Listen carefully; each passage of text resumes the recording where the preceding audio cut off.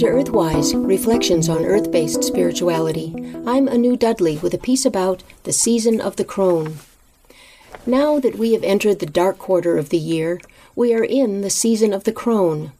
We see images of the crone everywhere as we approach Halloween, but we may not recognize her as such, for she has been much demonized. This is because the crone is the witch, and nowadays the witch is pictured as an ugly old woman dressed all in black and casting evil spells. But in earlier times the witch was the priestess who communicated with the dead and was a revered member of the community. Indeed, the term witch comes from the old Germanic word wid, which means wisdom. In ancient matrifocal societies, these wise old women met together to govern, settle disputes, and hold the ceremonies that were sacred to their people. These witches were the crones, the wise women elders of their communities. The term crone comes from the Greek word for time and evokes the Greek goddess Rhea Chronia. Rhea Chronia was the ancient Earth Mother, and she was also the mother of time, which she created to keep the cycle of life ever turning. Rhea Chronia was also known as the Horned One, because she wore the crescent moon upon her head as a symbol of the passage of time that was manifested by the moon's cycles. After the advent of patriarchy, however, Rhea Chronia was forced to abdicate to Kronos, the new god of time. But the term crone remained as a word for a wise old woman, and it is worth noting that there has never been an equivalent term for a wise old man. Even the word sage, sometimes used to mean wise old man, actually came from a goddess, Saga, who was the keeper of wisdom in Old Norse tradition. The crone was wise because she was old, having walked upon the earth for many, many moons, and thus absorbed a great amount of the earth's wisdom into her body and spirit. She was also wise because, having passed through menopause, she now kept her wise blood within her. One of the crone's companion was the owl. In Latin, the word for both owl and crone is strix.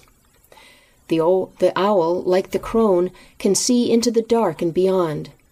The owl also appears to turn its head completely around, making it the perfect avatar for the all-seeing crone.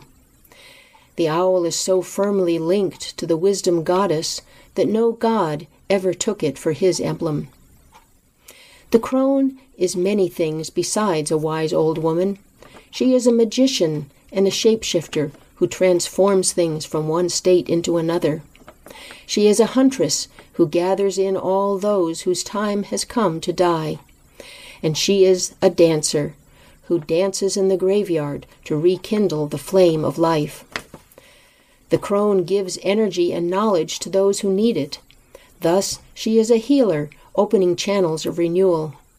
She is also a teacher, imparting wisdom to those who are ready to receive it.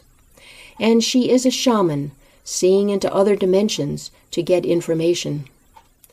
The dark quarter of the year, that period between the fall equinox and the winter solstice, was the season of the crone.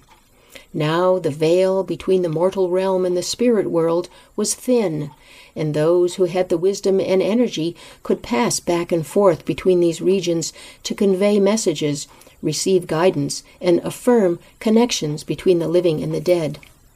And the ones who could do this were the crones and the witches. However, the witch of today is merely a demonized caricature of those ancient benevolent beings. The occupation of crones and witches was to bring aid and comfort to people at all stages of life, death, and rebirth. But our modern characterization comes out of a society that no longer values elders, and in general views old people as irrelevant and, even worse, laughable.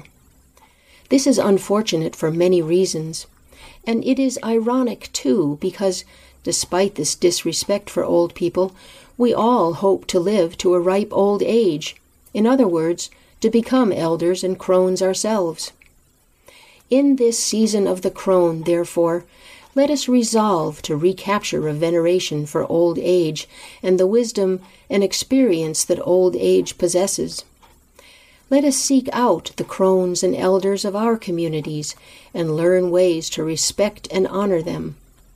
And what of those disparaging images of witches that advertise the coming of Halloween? Let's replace them with images of wise and benevolent crones who would like to help us to become wise and benevolent too. Blessed be. You've been listening to Earthwise, Reflections on Earth-Based Spirituality. I'm Anu Dudley.